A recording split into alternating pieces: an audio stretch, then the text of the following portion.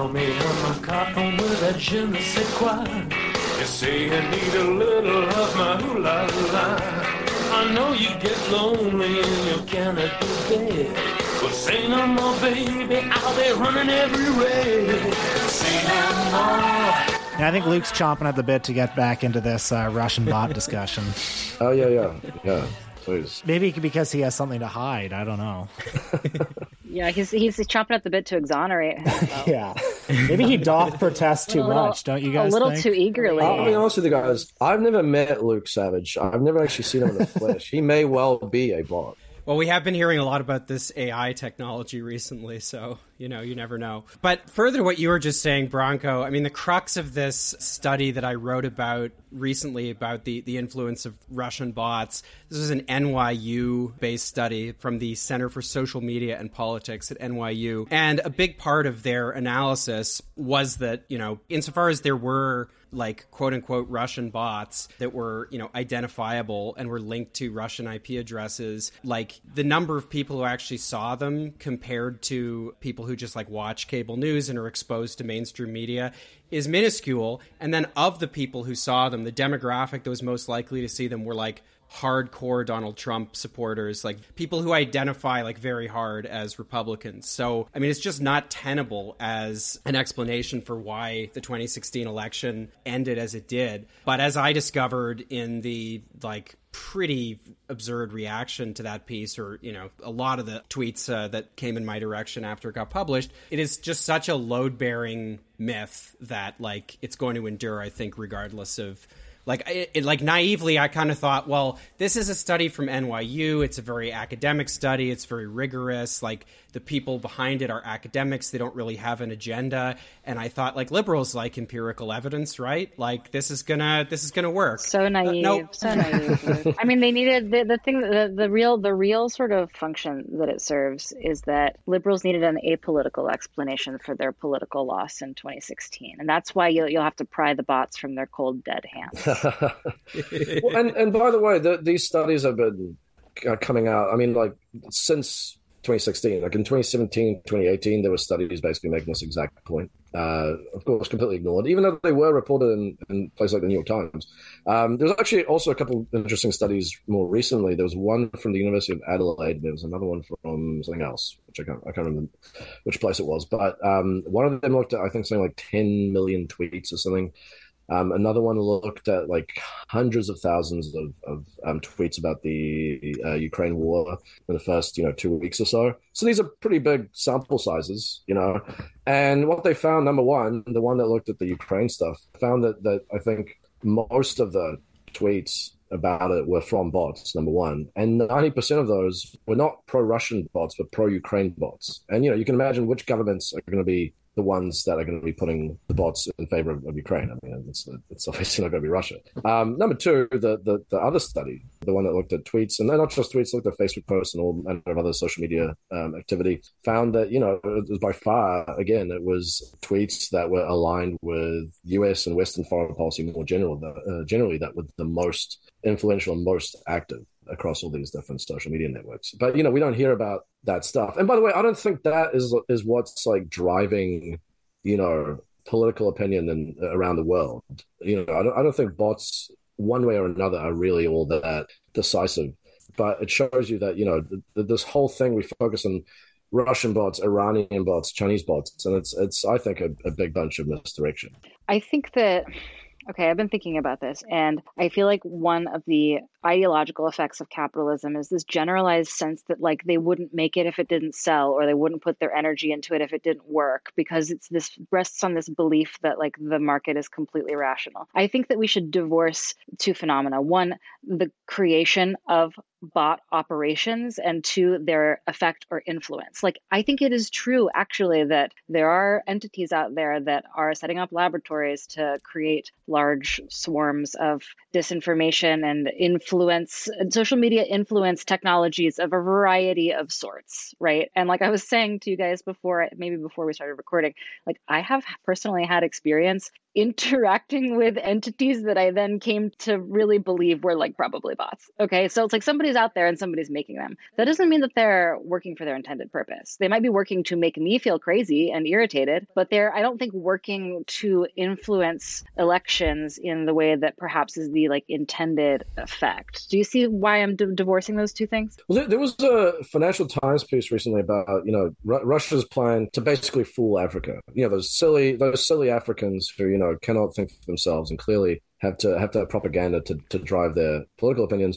Talked about this. I think it was like a Facebook network or a social media network of like 80,000 followers. We're talking about a continent with, well over 1 billion people. And apparently this is supposed to have done it. And then they put this map where on the one side, it was the presence of pro-Russian narratives or something along those lines. And, depending on how present they were, I guess, on these countries' social media, they were either darker red or lighter red. And then, the presence of bots. And it wasn't clear whether these were Russian bots or just bots in general, but the presence of bots in over the same map. And it showed the exact opposite correlation than what you'd expect. And certainly what the article was implying. It showed that where there were often, not in every single case, but often where there was the most pro-Russian narratives, there were less bots. And then and then the opposite, where there were the least pro-Russian narratives, there were the most bots. So I know what that tells you. That could be put in many things. That could potentially mean that there's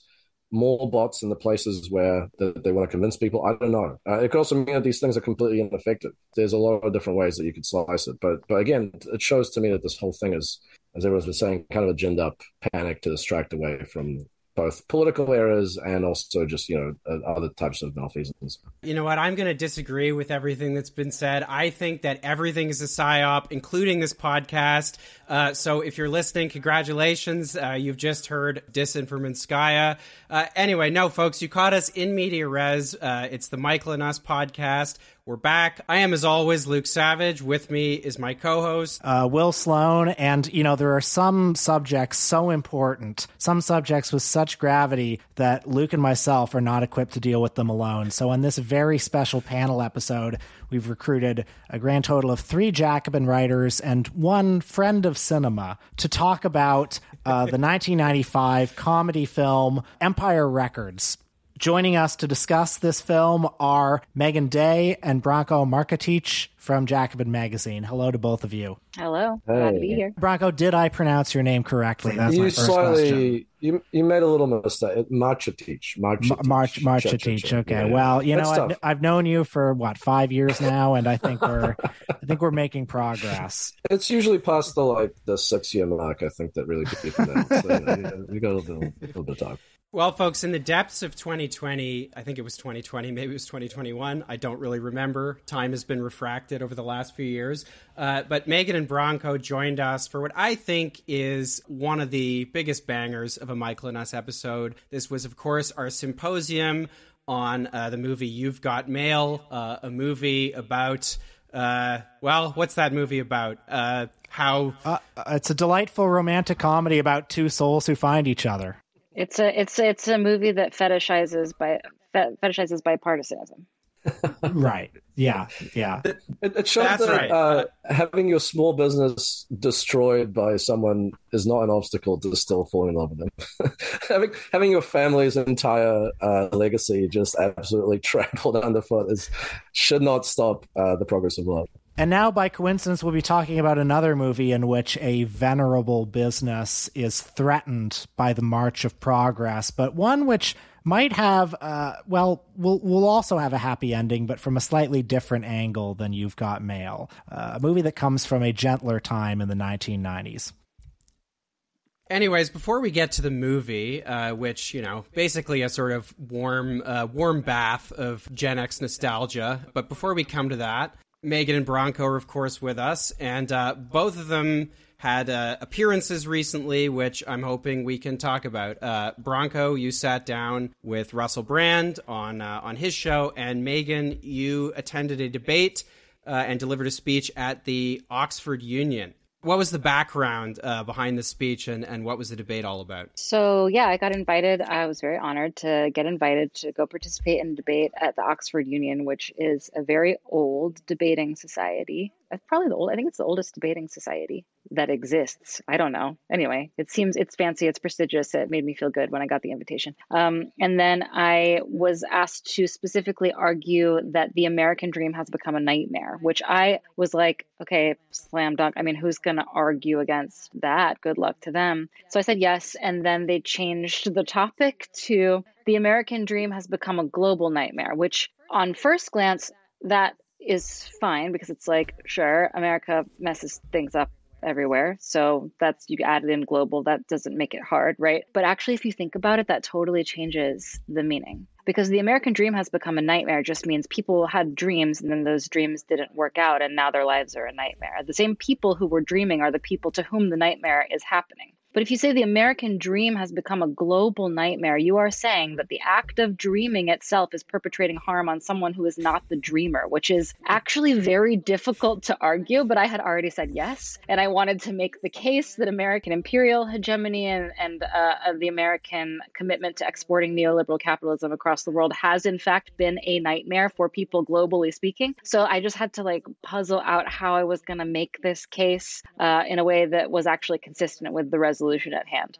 So that was hard to retrofit it. I ended up just basically arguing that the American dream can be defined in two different ways. There's the dream of ordinary people, and then there's the dream of American elites. And the latter has, in fact, inflicted harm across the globe. And I gave a lot of supporting evidence to this effect and gave an impassioned plea against the American elites' dreams of world domination. So that was how I kind of squared that circle. My team lost this debate. It was very, very close. And I spoke to people afterward, and it did seem like the reason that we lost was not because the speeches were not sort of compelling or convincing from a political or moral or ethical standpoint, but because the resolution was set up very strangely and that we hadn't actually shown causality between American dreaming per se and global nightmaring. I think it was Russian bots myself. I think it was disinformation. It might have been Russian bots. I'm just glad that we know the answer. The American dream is great. And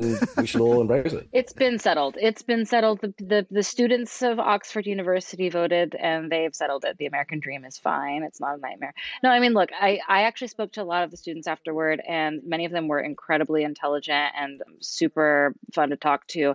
I also did speak to a young man. Have you ever seen an undergraduate in a tuxedo with a poppy pin on it, passionately defending the bombing of Hiroshima and Nagasaki? Because I hadn't before I went to Oxford. And now I know where those people are coming from. Now I know it's a factory for, not all of Oxford, but certainly there's a track in Oxford. If you want to turn yourself into one of the evildoers of the world, You can get on a treadmill in Oxford and then spit out the other side as an evildoer. That's quite a thing to devote your life to. And I will say also that I was flattered to discover, now the communication, frankly, was pretty bad ahead of time. So I wasn't entirely sure who I was going to be debating. And then I was in this the fanciest library. I had to walk through one antique library to get to another antique library. And in the inner library, I was dressed in my little fancy outfit. It was literally the same outfit that I'd worn to my wedding because I do not have enough fancy clothes for this.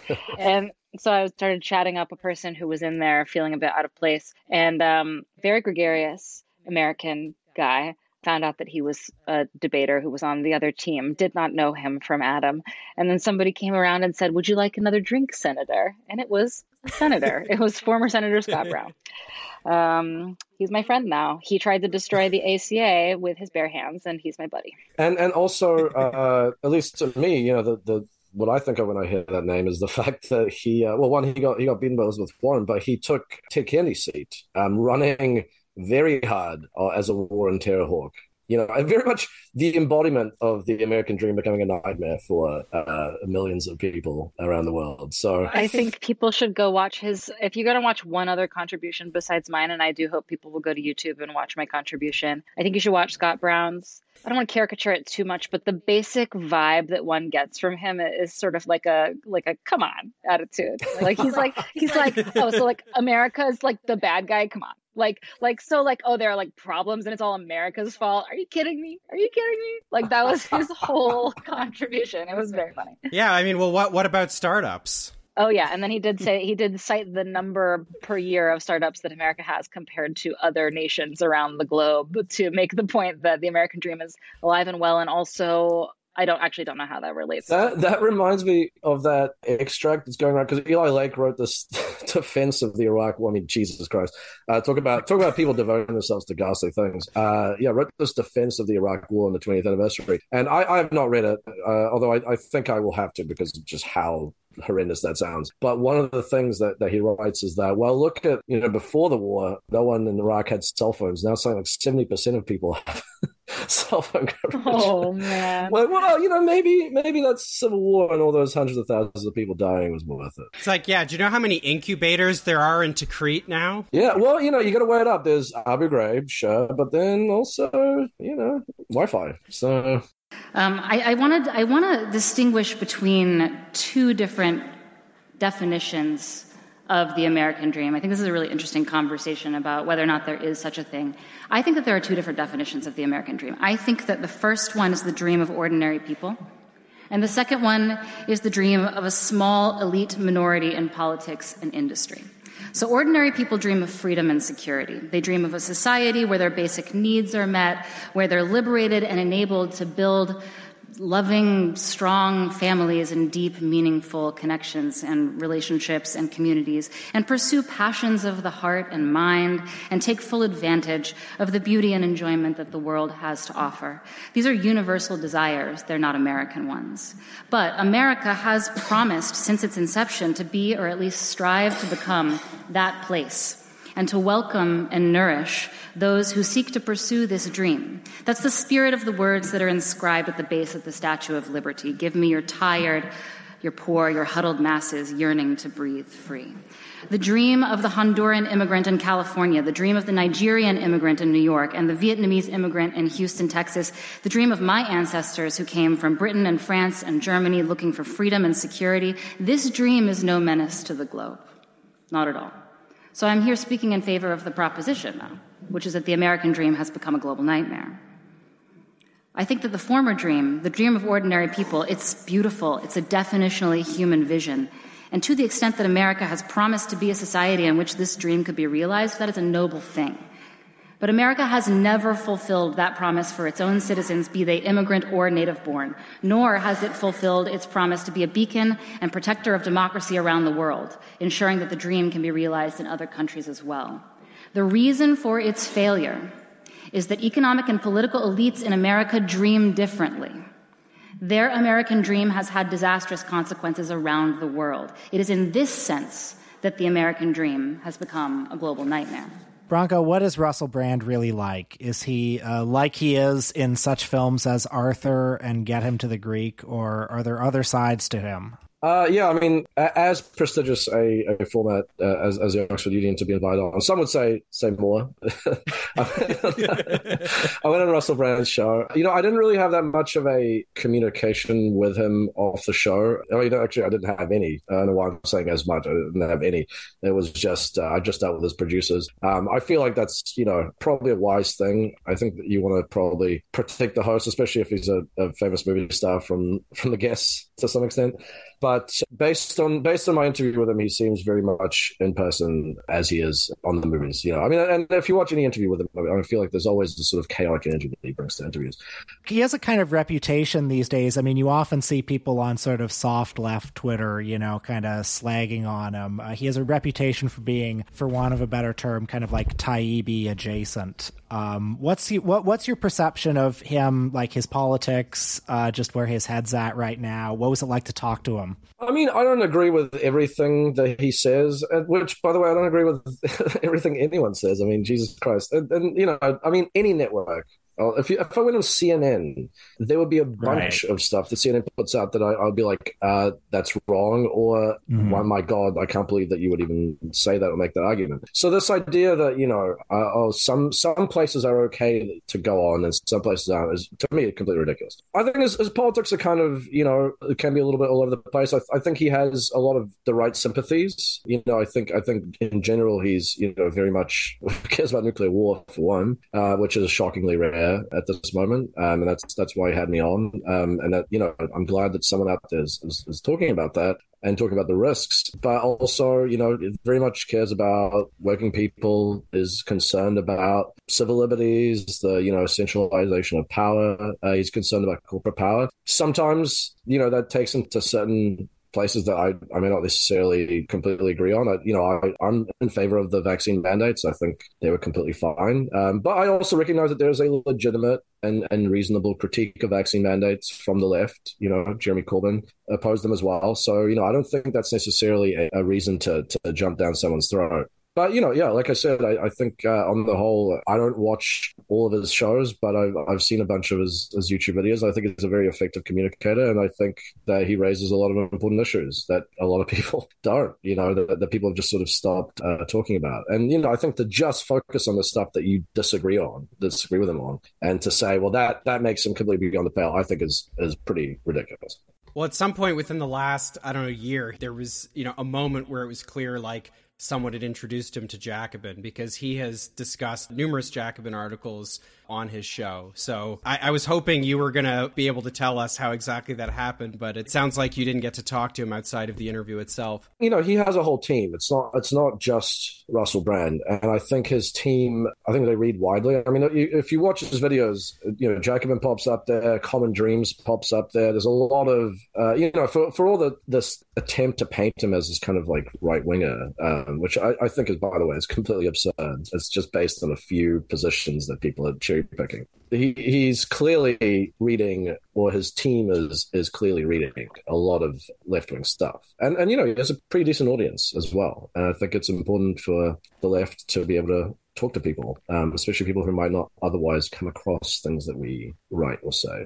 Well, it is Rex Manning Day on the podcast, so let's phase into our discussion of 1995's Empire Records. Just let me introduce you to everybody. This is Gina, Corey, Lucas, AJ. The staff of Empire Records had the coolest jobs on earth. Do you think the story is already written, or do you think a bold and courageous act can change the course of history? Something happened to me last night in Atlantic City. Did you win anything? No, I did not. But Lucas blew it. Everyone knew it. You want to buy Empire? Well, that's a good thing, right? The money is gone. Where's it going to? I think it's recirculating. We're turning this into a music town? I have to pay for what Mr. Brilliant here did. I'm the idiot. You're the screw-up, and we are all losers. Now, 5 friends have one day to decide what to do with the rest of their lives. AJ loves Corey, not the whole story. Today is the day that I'm gonna tell Corey how I feel about her. That I, love her. Yeah. Do you think that it's possible for someone to be in love with someone else and not even know it? In this life, there are nothing but possibilities. Luke had never seen this movie. I saw it once at my high school movie night when I was in grade 9, I think. I don't know what Bronco's relationship is, but I do know that Megan suggested this movie, and I think Megan has a long history with this movie, and judging by what you tweeted earlier today, I think it's kind of a comfort watch for you. So just to kick things off, I'm kind of interested in hearing, Megan, what your relationship is with the movie. Yeah, this is like, to me, one of the coziest movies that exists. So I think I watched this when I was maybe 12 or 13, and I remember distinctly being like, well, there it is. Like, that's how I want to live. I want to be slightly alternative, and I want to have a cute group of friends. And like a lot of my fantasies stemming from watching this movie centered around working at a really cool small business. And maybe it wasn't a record store, maybe it was a bookstore, maybe it was a really cool cafe or something like that. But like the idea that like your social needs, your romantic needs, your needs for art and culture, and specifically subculture, were all going to be met at the same place that you were going to get your paycheck. And it was really going to be like a family, but also a counter-hegemonic family that was like standing somehow against the tide of mainstream corporate culture. I mean, this was like, for some reason, it just hit me like right. I was like primed for it. I have no idea how I got primed for that, but I was like, it just washed over me like a fantasy. And I remember distinctly that my grandpa and my step-grandma took me, I was not close with them, so they took me on a cruise when I was like 13 or 14, which was like unbearable. It was like an unbearable experience for me. And I was like, we had to like eat dinner at 5 and there was nothing to do on the cruise. And it was like a nightmare of boredom. And I was just listening to the Empire Records soundtrack on repeat, fantasizing about basically the exact opposite of this like Olive Garden ass old person cruise in the Gulf of Mexico, that I was going to, I was going to like go to a cool like college in a college town, and I would get a job at a record store, a cafe, and I would have all these friends, and we would all dress cool and listen to cool music, and everything. There'd be no work involved at the work. It would just be listening to the records and dancing. And it's not work. It's sort of like tasks, like almost like cooperative tasks, right? So it really is a fantasy of work. And I actually do think that Empire Records in some ways set me on a, you can never really identify any particular origin, and I would not elevate this over many other origin stories, but like, it deepened my commitment to what was at the time termed alternative culture. I don't think that label is in use anymore, but that in turn put me in touch with alternative politics, which ultimately, like primed me for turning into a socialist when the objective and political conditions aligned to make that a viable political position. So like, Empire Records, yeah, it played a pretty big part in my biography. Wow, I have nothing to follow that very intimate connection to the movie. This was off my pop culture radar for a very long time, I'm embarrassed to say, and it was only a few years back that I was in a bar actually, and it was it's closed down now, unfortunately, the Boiler Room in Chicago. But it was bought out by a larger conglomerate. Yeah. Well, yeah, I mean, and they don't let you play the Cranberries anymore. It was, I think, a product of gentrification, but at the same time, I've heard some not great things about the management there, so I don't want to. That's foreshadowing the theme of what my other comments are. Yeah. But I mean,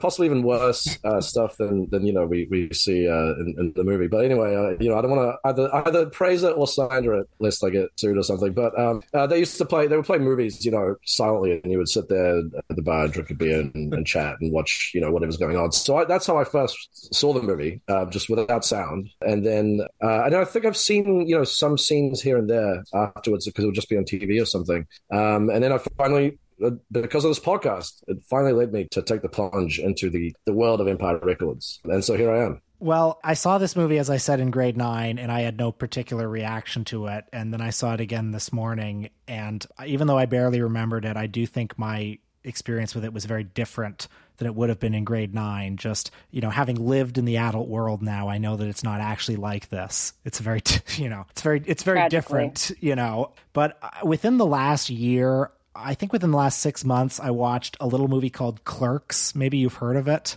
I watched that for the first time since I was like a teenager. And I mean, this movie came out, I think, a year and 8 months after Clerks debuted at Sundance. And so I have to assume it must have been heavily inspired by that movie. It's sort of like the mainstreaming of what Clerks was. And what's funny about that is, watching Clerks again, I was surprised to find that I thought it was actually a pretty good movie. I was very surprised by that. And something that Clerks conveys, which is another like one long day at a business movie from the perspective of the grunt employees.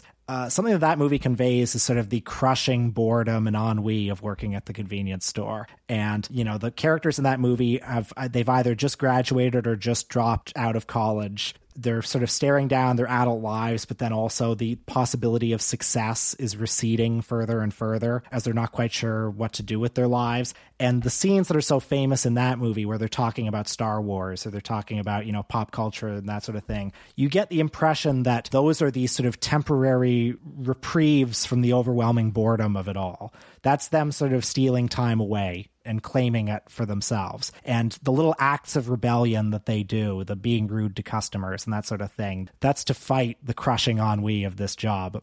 So I had that movie in my head thinking about how it was, in some ways, even though it has the same structure as Clerks, it's sort of temperamentally and philosophically very different. But then also what I had in my head was that Kevin Smith, the maker of that film, went on to, what you were saying about alternative culture. He doesn't have an alternative bone in his body. Like the second he became part of the mainstream, he's a YouTuber who loves Marvel movies now. Anyway, watching this movie, you know, it's this kind of like mainstream, like corporate bastardization of a movie like Clerks. But then also, I think in some ways that the fact that it can inspire you, Megan, to like pursue an alternative vision, whether artistic or political, I think is kind of sweet.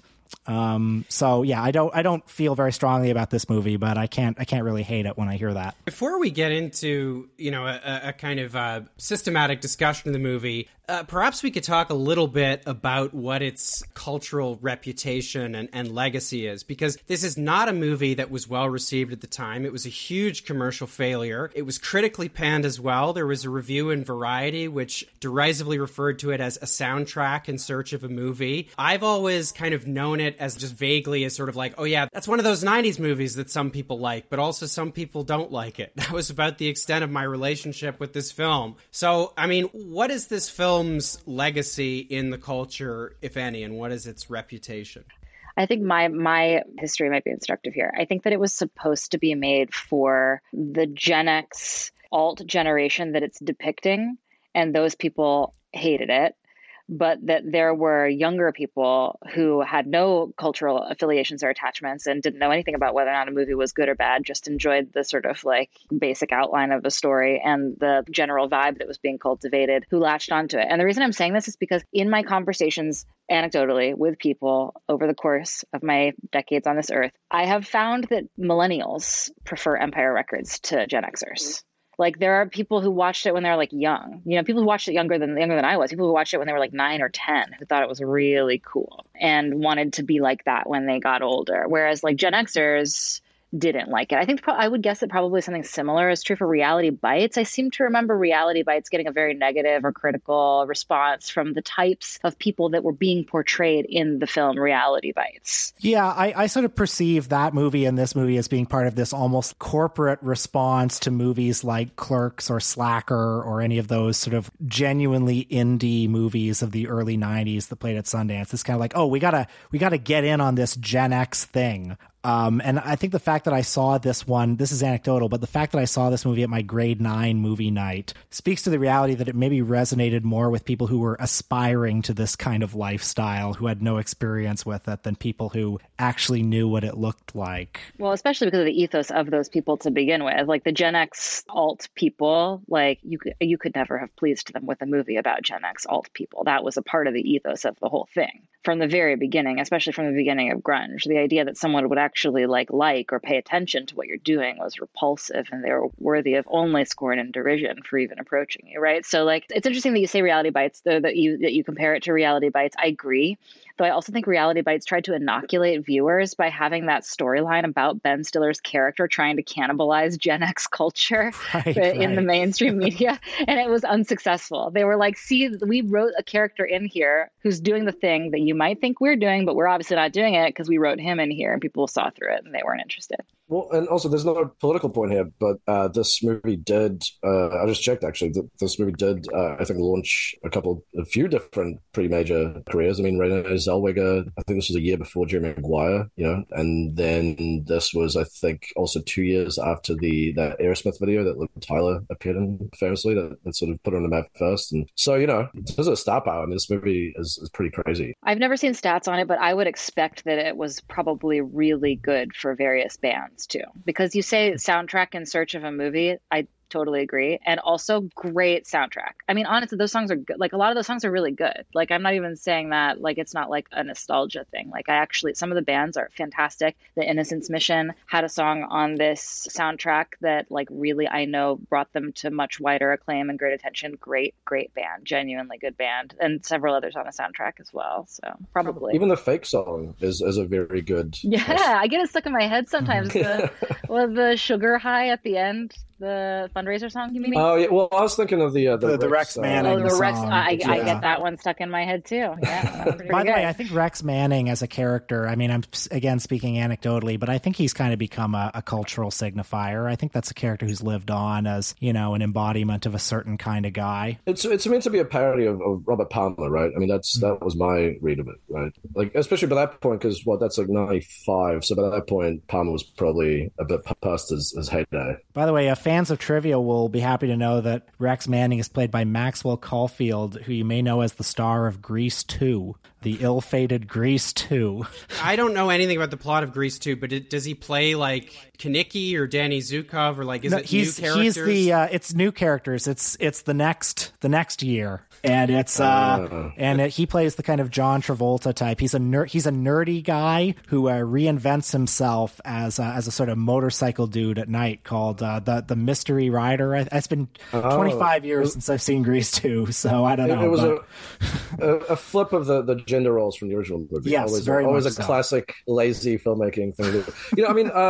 One possible thing that you could point to with this movie's legacy. I mean, I think maybe I don't know. It may be going too far to ascribe it to this movie only, but it's like a forerunner of a lot of the stuff that became popular in the 2010s. The workplace comedy, The Office, Parks and Rec, Brooklyn Nine-Nine. The idea that your workmates, your family, and that your workplace is kind of like your life. It's the best place to be. It feels like this is kind of I'm sure you could probably point to movies before this that did a similar thing, but there's definitely kind of a through line from this movie into that. Okay, I have a follow-up thought to that, Bronco. I agree with it's a heartfelt workplace comedy drama, so there's definitely a through line. However, let's take The Office and Parks and Rec, which are very different from each other, but let's talk about their commonalities.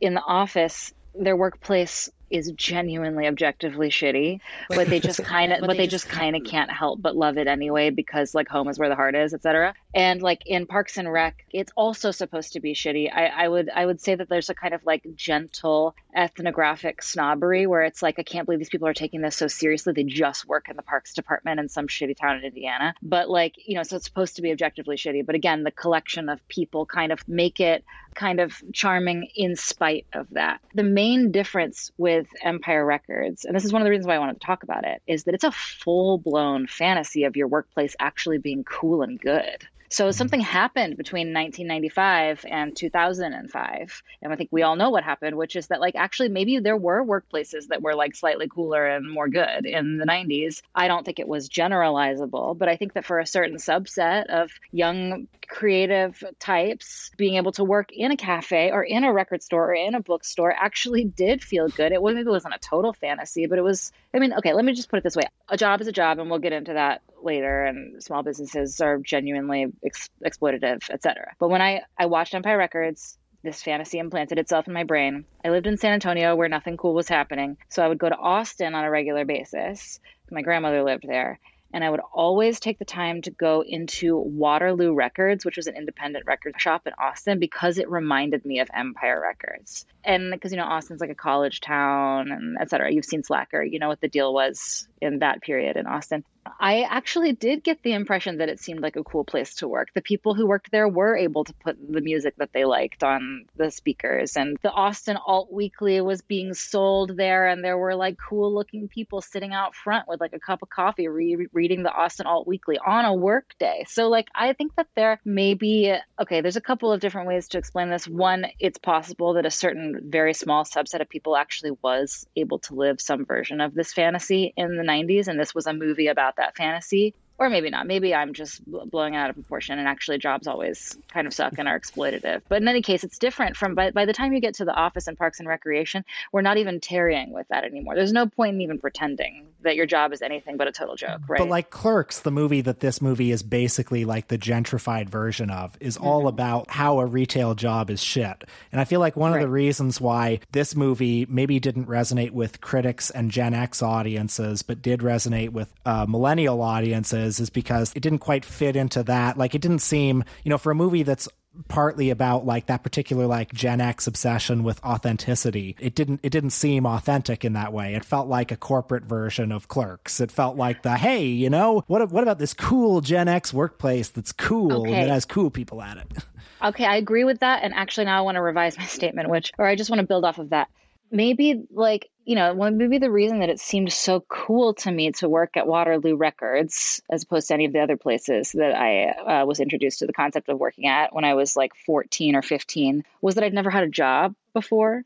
And so maybe Empire Records, like Clerks, was for people who already had jobs and already understood that a job is a job. And Empire Records was for people like me, had never had a job and probably correctly, I'm just going to try to nuance my previous statement, probably correctly ascertained that there was something slightly less soul-sucking about working at an indie record store than various other workplaces. But we'd never had a job. I had never had a job before because I was like 14 years old. So I didn't really understand drudgery. And certainly there's no drudgery depicted whatsoever in Empire Records. You would think that mainly what you do at a record store is take a break and go back to the break room. A tremendous amount of just like the entire staff is back there.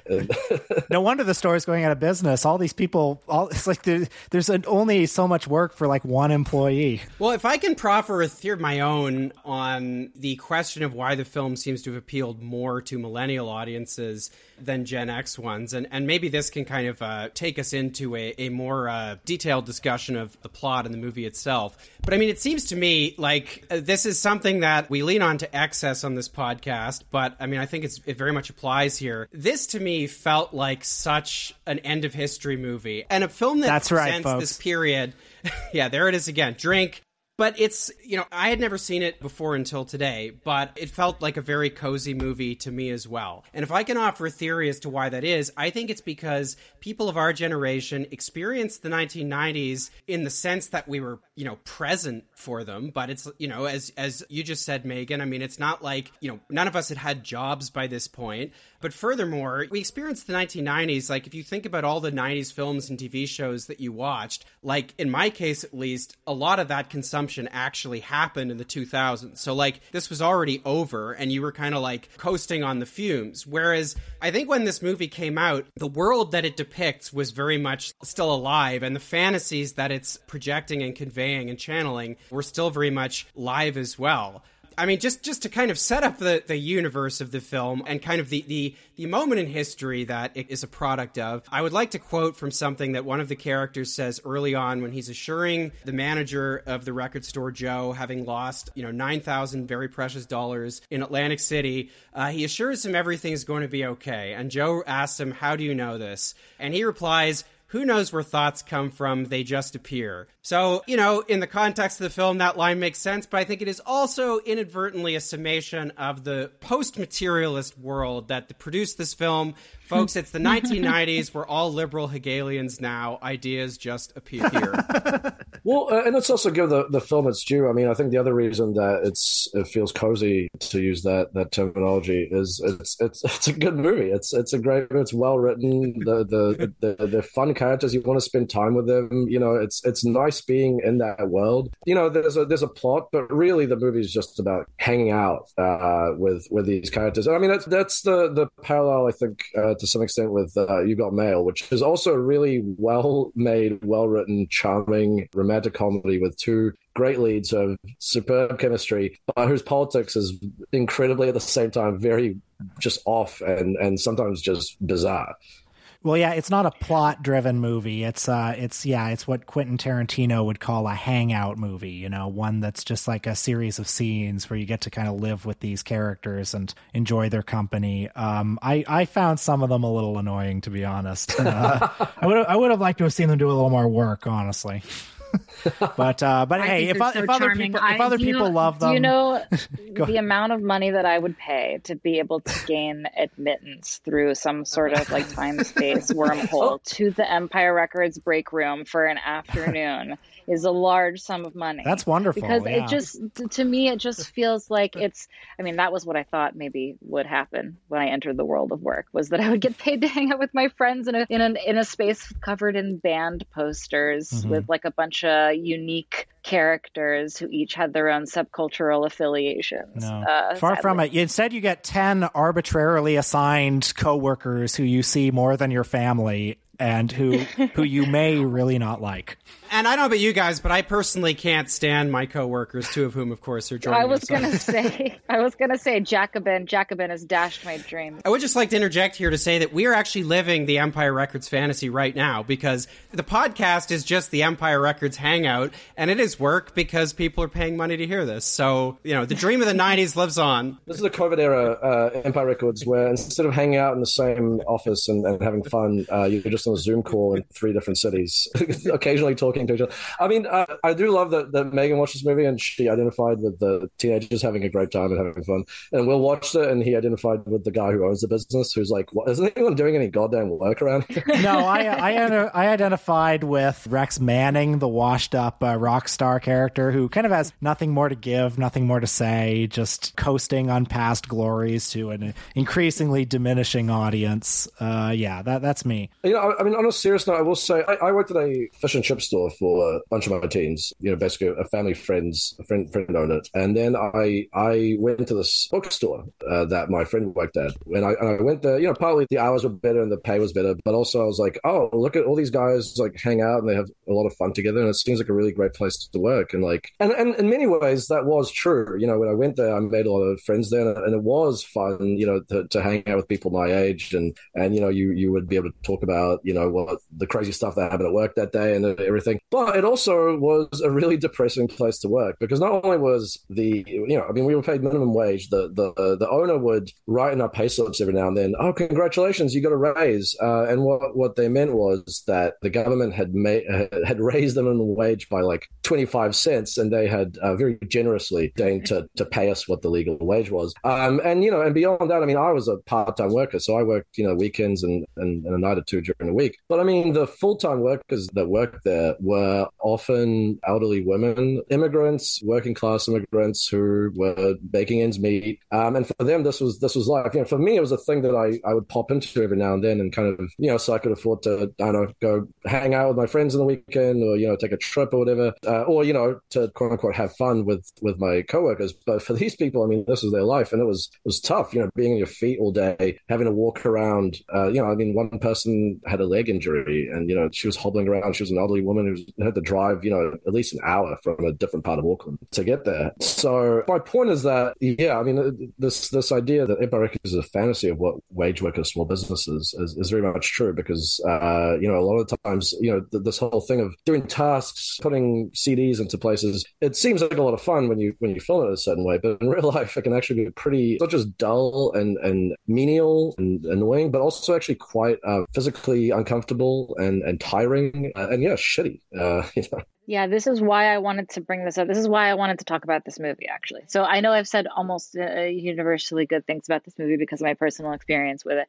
But I also wanted to say that, you know, I've thought about it a lot since then. I've watched it periodically. And this movie really fetishizes small businesses over large businesses. That's something that it's a weird inversion of You've Got Mail in that way. Or, well, You've Got Mail also prioritizes the small business over the large business, but it has like a little surprise ending where whatever. You can go listen to that episode if you want to know more. But in this case, it's like a small business is under threat from a larger business. This is the common thing around this time period, the idea that there are like small indie brick and mortar stores that are going to be usurped by larger chain brick and mortar stores. I believe that Music Town is a reference. This is the chain that's supposed to take over Empire Records unless they raise enough money to save it. It's probably a reference to Tower Records. And just as an anecdote, Tower Records has also since gone out of business. It filed for bankruptcy in large part because of people, you know, pirating MP3s and then eventually streaming. But I think it was dead long before streaming even came along. And I remember, you know, being a partisan of Waterloo Records in Austin, Texas. I remember looking upon the Tower Records with scorn because of the sort of impression that I'd been given from watching movies like Empire Records, that like small businesses were good and big chain businesses were bad. Of course, now Tower Records has been out of business in Austin for so long. I would be nostalgic to walk into a Tower Records. I would find that incredibly charming, in the same way that I find it incredibly charming to walk into a remaining Borders or Barnes and Noble. Do they have Borders anymore? I don't think so. I don't think so. But then there's also that wave of nostalgia around like Blockbuster as well, like yeah, exactly. Any of those big chains. Yeah, I was reminded a bit of that plot in another sort of Gen X adjacent movie, Wayne's World, where it's like the whole thing is about, you know, the big network taking this charmingly amateurish public access show and like making it corporate and losing the authenticity of it. That was a real Gen X concern, which I have to say I miss that as a broader cultural concern. The whole idea of the fear of selling out that seemed to preoccupy Gen X so much. I mean, their politics might have been quite incoherent in other ways, but I miss selling out being a concern. I agree. Their politics were terrible as we've been discussing, but I think that, it's been like good to turn the tide away from this like very apolitical perception of selling out. But to the extent that we've completely dropped selling out as a concern, I don't think that that's helpful. I think that millennials tend to be like millennials, and certainly Gen Zers are all like clamoring to be influencers. No, gone is the concern with selling out. And honestly, I think people could use a little dose of Gen X concern about selling out. Well, one thing I wanted to say about small businesses is like, small businesses are actually, I'm not going to say they're more exploitative than businesses. It's kind of apples and oranges. But I certainly, around this time period when I saw this when I was like 14, I just believed that small was good and big was bad, and that was the end of the story. If you look at the stats, they tell a completely different story. I have in front of me an article by Matt Brunig in Jacobin. Matt Brunig is on this tip a lot about small businesses, and some stats for you. In 2017, firms with a very small number, 5 to 9 employees, paid an average weekly wage of $849. But firms with 1,000 or more employees paid $1,793. That's over twice as much. So, and the same is true for benefits. In 2016, only 20% of very small businesses offered health insurance. But for firms with 1,000 or more employees, that number was 99.8%, meaning that it's basically universal in large businesses. Does that mean that large businesses are doing that out of the goodness of their hearts? God, no. They would love to not be doing any of that stuff. Their whole purpose is to turn a profit, which means they'd like to drive down labor costs as much as possible. But large businesses congregate workers in such a way that there are a lot of workers concentrated, and they all have similar interests, and it leads to pressure from the collective on management in a way that it is not true for small businesses. They also tend to be more alienating, which is something that I, as a viewer of Empire Records, wanted to avoid. I wanted to work for a place like Empire Records so that I wouldn't feel so alienated from my work. But the truth of the matter is that when you are alienated from your work, it actually facilitates an interest on your own bread and butter issues. Whereas when you work for a small business, especially like, we've all seen this, like if you work for like a small like cafe owned by a nice couple, you ask for a raise, and what you get is called into the back room by a woman on the verge of tears saying she thought we were a family here, and like that's, and so like, if you're not going to get a raise, you're going to get someone, it's basically going to feel like a family drama, like you've betrayed someone for asking for a raise. So I guess my point is that at the time, I bought way into this. Like, you could just imagine me like walking around. It's 2003 or 2002 or 2003. I got my water bottle with my Human Rights Campaign sticker on it. I think it also probably has a PETA sticker on it. I'm going to an Ani DeFranco concert, and like I'm picking up the Austin Alt Weekly, and I am all about small businesses because I was like totally convinced that big was bad and small was good. And that's liberalism in a nutshell, because it really does completely excise any concern for power relations as they are actually played out in the business context, right? Well, this is a hangout movie, and thus far, this has been kind of a hangout podcast. This movie is best remembered or most remembered for its vibes rather than its plot. But I do think we should get into the plot a little bit for those who have not seen 1995's Empire Records. Nice, only an hour in. Great. Not a Rex Manning day. I heard you on the wireless back in 52. Lying awake intently tuning in on you. As I already alluded to, the instigating event of this movie is that one of the employees at the store discovers that it's about to go out of business, or rather be bought out by this larger conglomerate, as Megan just mentioned. And he decides he's going to go to Atlantic City. There's a great Atlantic City montage where you see him go past, among other things, Trump Plaza. It's just amazing how Trump is like an Easter egg in absolutely everything made before like 2010. And he wins his first game of, I guess it's craps, or his first roll of the dice, doubles the money, and then loses it on his second roll. So, gets back, tells his fellow employees, and these are basically the stakes of the film. Eventually he has to tell his manager, Joe, as well, in a scene where the soundtrack is a cover of Jimi Hendrix's Hey Joe. There's a lot of use of music in a very hyper-literal way in this movie. Later there's a scene where, it's like one character confessing his love to another, and then it's just Dire Straits Waite's, I think, pretty awful song, Romeo and Juliet. But so those are the stakes of the movie.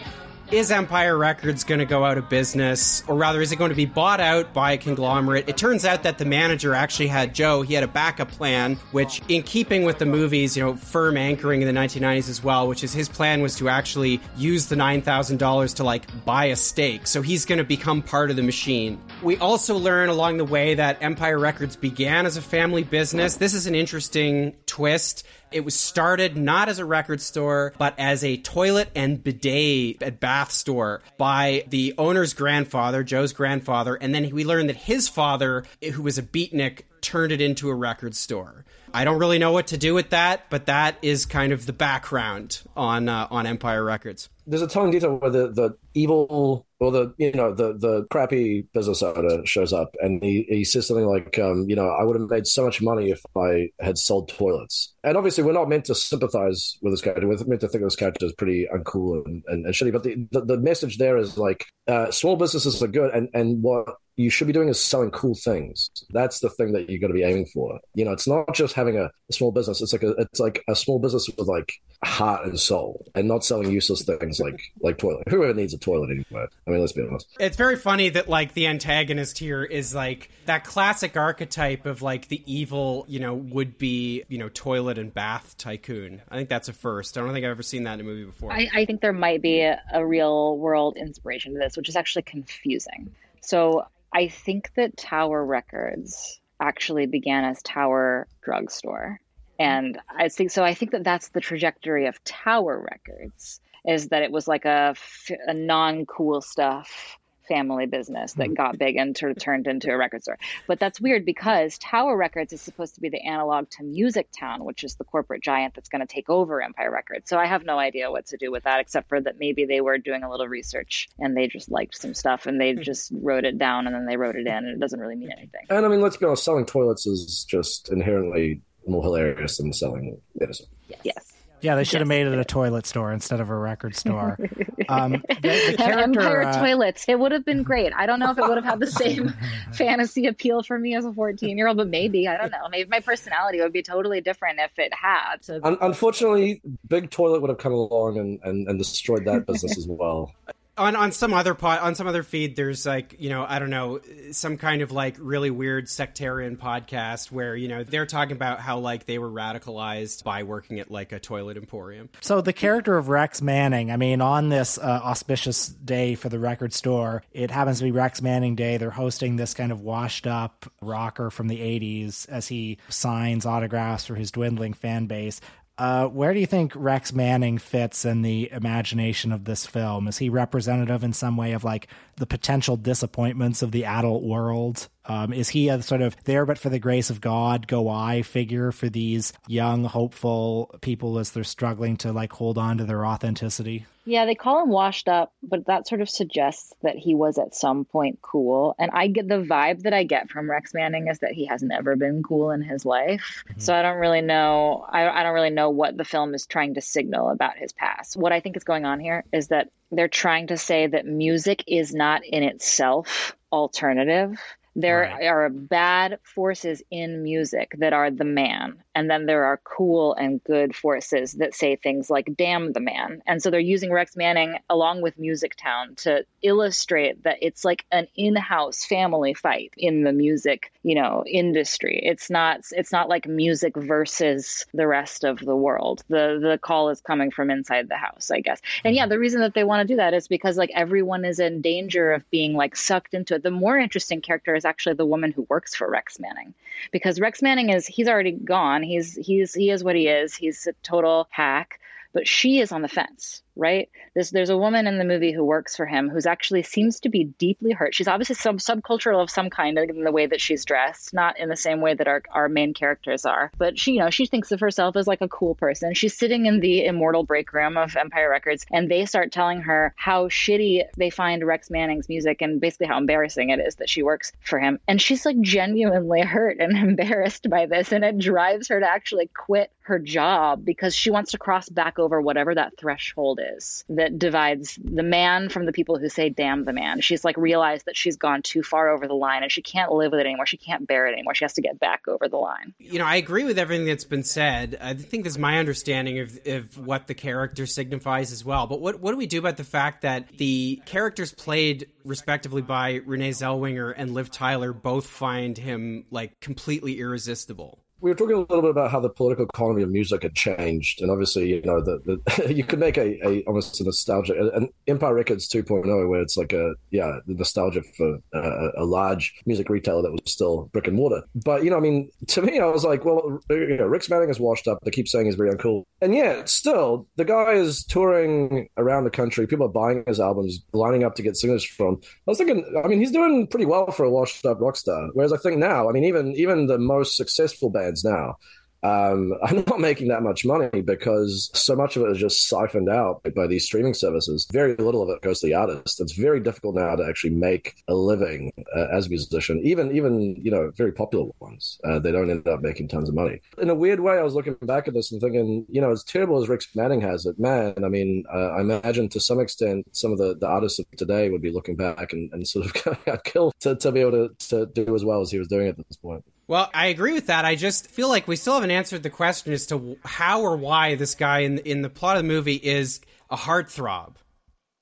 Okay, all right. I thought about this a little bit in the 2 minutes since you've asked it, and here's my attempt.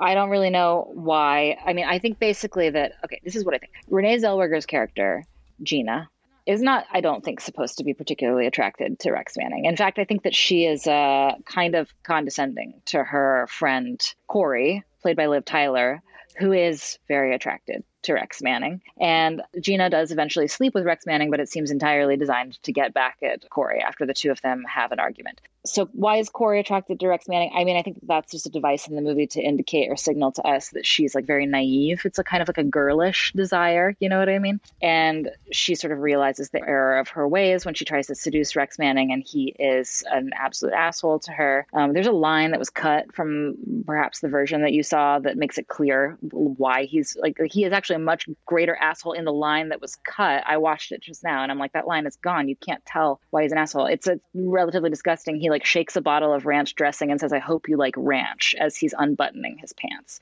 which makes it clear why she leaves the room in disgust. Otherwise, it's a little confusing why she's done this. But as for like the function of Rex Manning vis-a-vis the character of Corey, I actually think it all really has to do with the character of AJ, who's like the cute grunge boy with his little checkered cardigan sweater, who's like wants to go to art school. It's basically, again, this idea of the line. It's like pushing, the movie has a happy ending because Corey, played by Liv Tyler, realizes the error of her ways and crosses back over the line, away from Rex Manning, toward AJ, toward all that is good and pure, toward alternative subculture, toward small business, toward damn the man ethos. And then AJ goes to the most anti-establishment place you can. The end of his arc is, well, I'm going to Harvard. Yeah, that's right. And then they both cross back over the line together. They're holding hands. Hi. What's your name? Kathy. Kathy. Okay. You know, I've seen every episode of The Family Life. Oh, yeah? And you were my favorite singer in high school. Who's your favorite singer now? You. It's still you. Bye. Various other things do happen along the way. There is a shoplifter who, you know, I thought this was very funny. I mean, I guess this movie takes place over the course of one day, but to me, the temporality of it feels very strange. I mean, I guess it would because history's over in the universe of this movie, but they accost the shoplifter. They have a whole sort of protocol. They obviously are getting like shoplifted all the time. They know exactly like, you know, at what points outside to intercept him, etc. And then they sort of get him into the break room, and then I feel like there's a 30-minute stretch where ostensibly like they're waiting for the cops to arrive, but then he just becomes like part of the crew, and this shoplifter's just kind of hanging out. I don't know if that answers the question, but apparently I read on Wikipedia this movie was originally 40 minutes longer than the version we saw and took place over 2 days. Well, I think also worth noting that the shoplifter, like Empire Records is such a cool place to work at that someone will literally get a gun and hold the employees hostage to force them to let him work there because it's so cool. Yeah, because that's true. That's what it is about Warren. At the end, his name is Warren. This juvenile delinquent's name is Warren. And like it turns out at the end that all of his misbehavior and all of his antics and pranks and also like threats of violence and so on were actually just him acting out because he was so jealous because he really wanted to work at Empire Records. And we're all Warren when we're watching this movie. Like they are convincing us that it's worth waving a gun around to get an opportunity to work at Empire Records. Okay, I might just be speaking for myself here.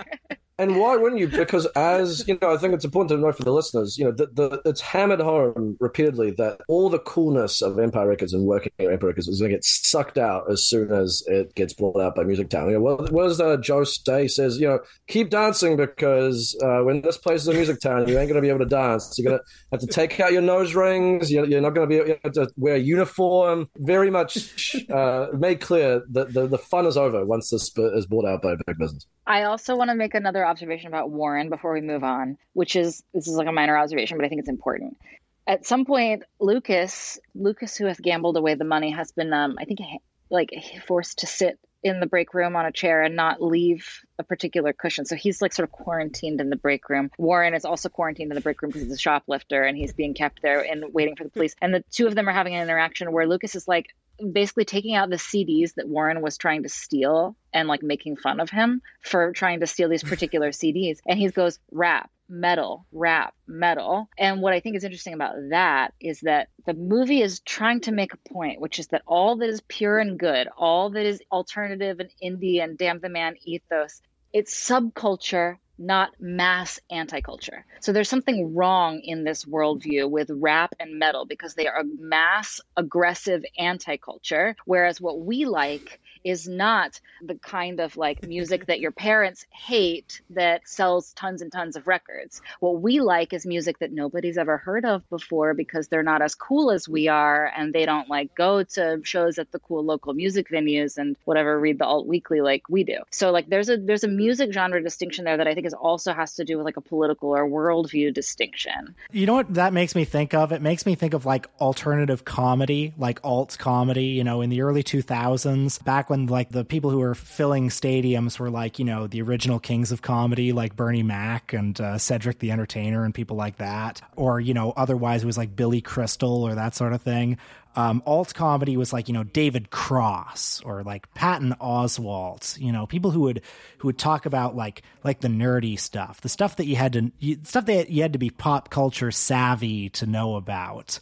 And that stuff entirely incorporated into the mainstream by now. The alt comedians are the comedy establishment at this point.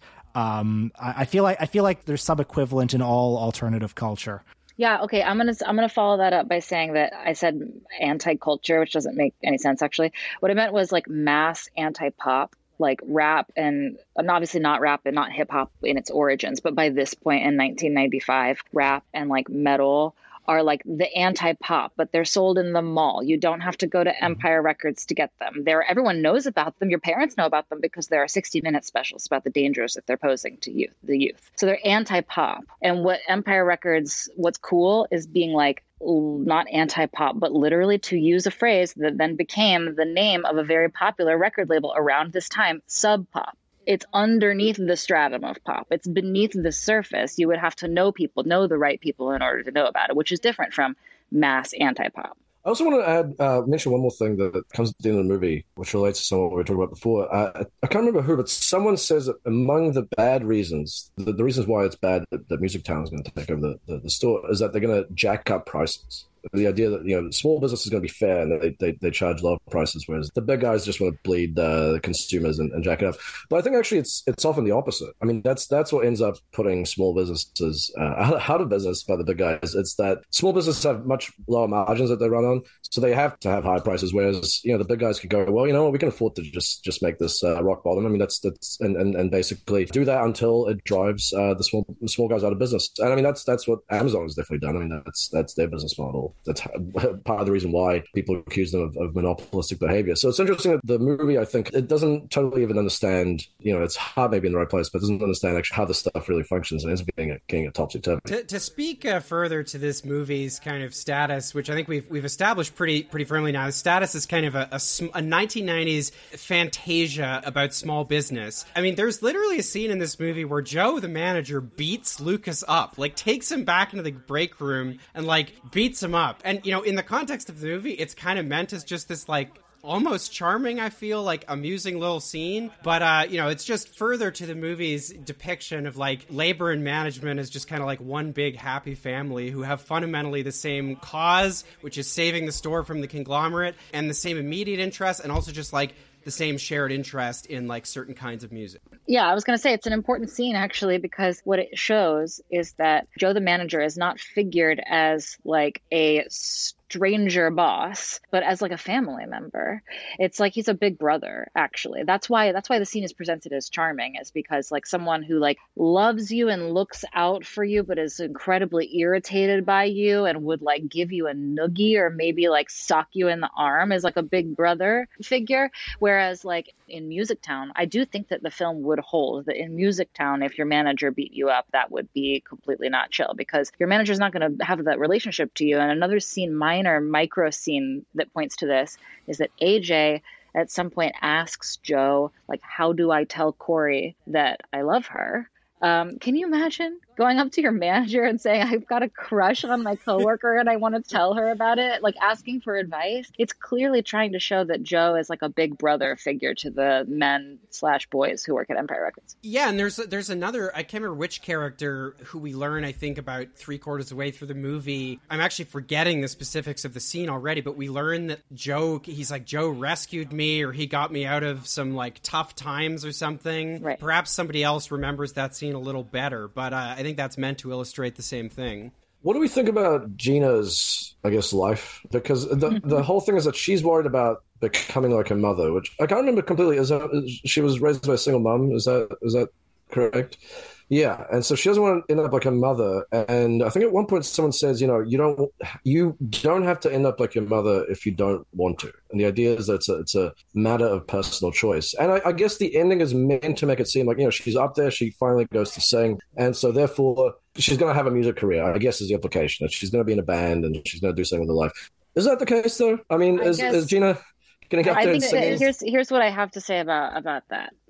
I'm not going to accuse this movie of like lazy misogyny per se, but I'm going to say that it falls into a particular trope that I think is really common of teen movies of this era, which is that high school girls can have three things wrong with them. They can either be too slutty, too perfectionistic, or too weird and depressed. Those are the three types of girls that exist in American high schools. And we have all three of them represented here at Empire Records. I think that there's some like individual twists. I like the characters, but I do think that it's like, Corey's the one who's got her life totally perfect together, but is it really perfect underneath the surface? And Gina, she seems like she's very desirable to boys and men, but is she really just exploiting herself and covering up for her like insecurity issues? And then you've got Deb, who's like outwardly very weird and is the outcast. But actually there's something sort of like strong about this character underneath, even though she's very depressed and she's dealing with a lot, which is a common theme in movies and shows of this period, actually. So I think that's what's going on with the girl characters. I think they slot into some predetermined female archetypes. Well, at the movie's end, it turns out that, after a day or 2 days or whatever it is of hanging out, there is a rather simple solution to their predicament,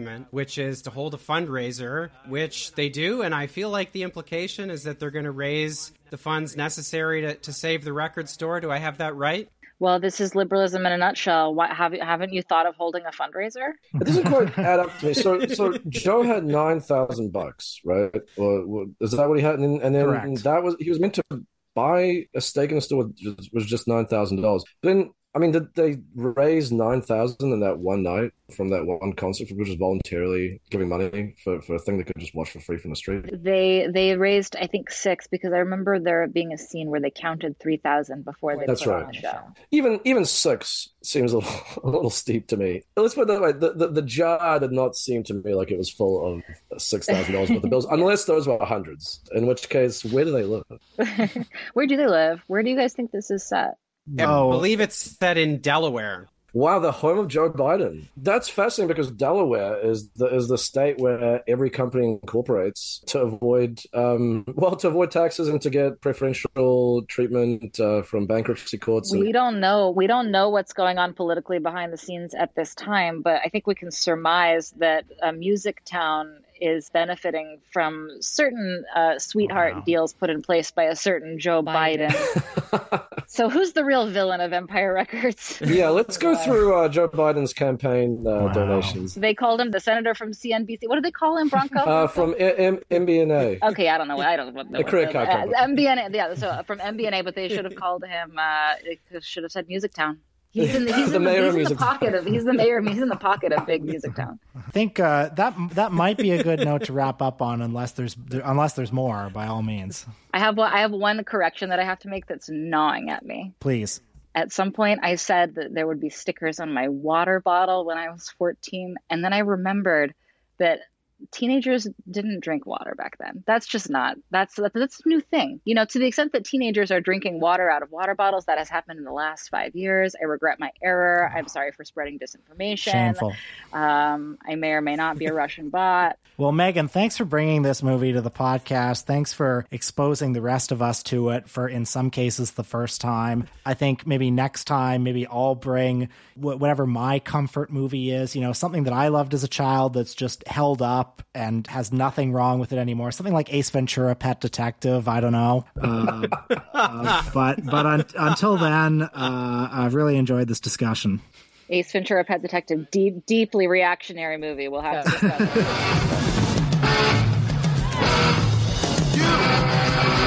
Take the lead. What? Go on, Gina. Take it. You're on.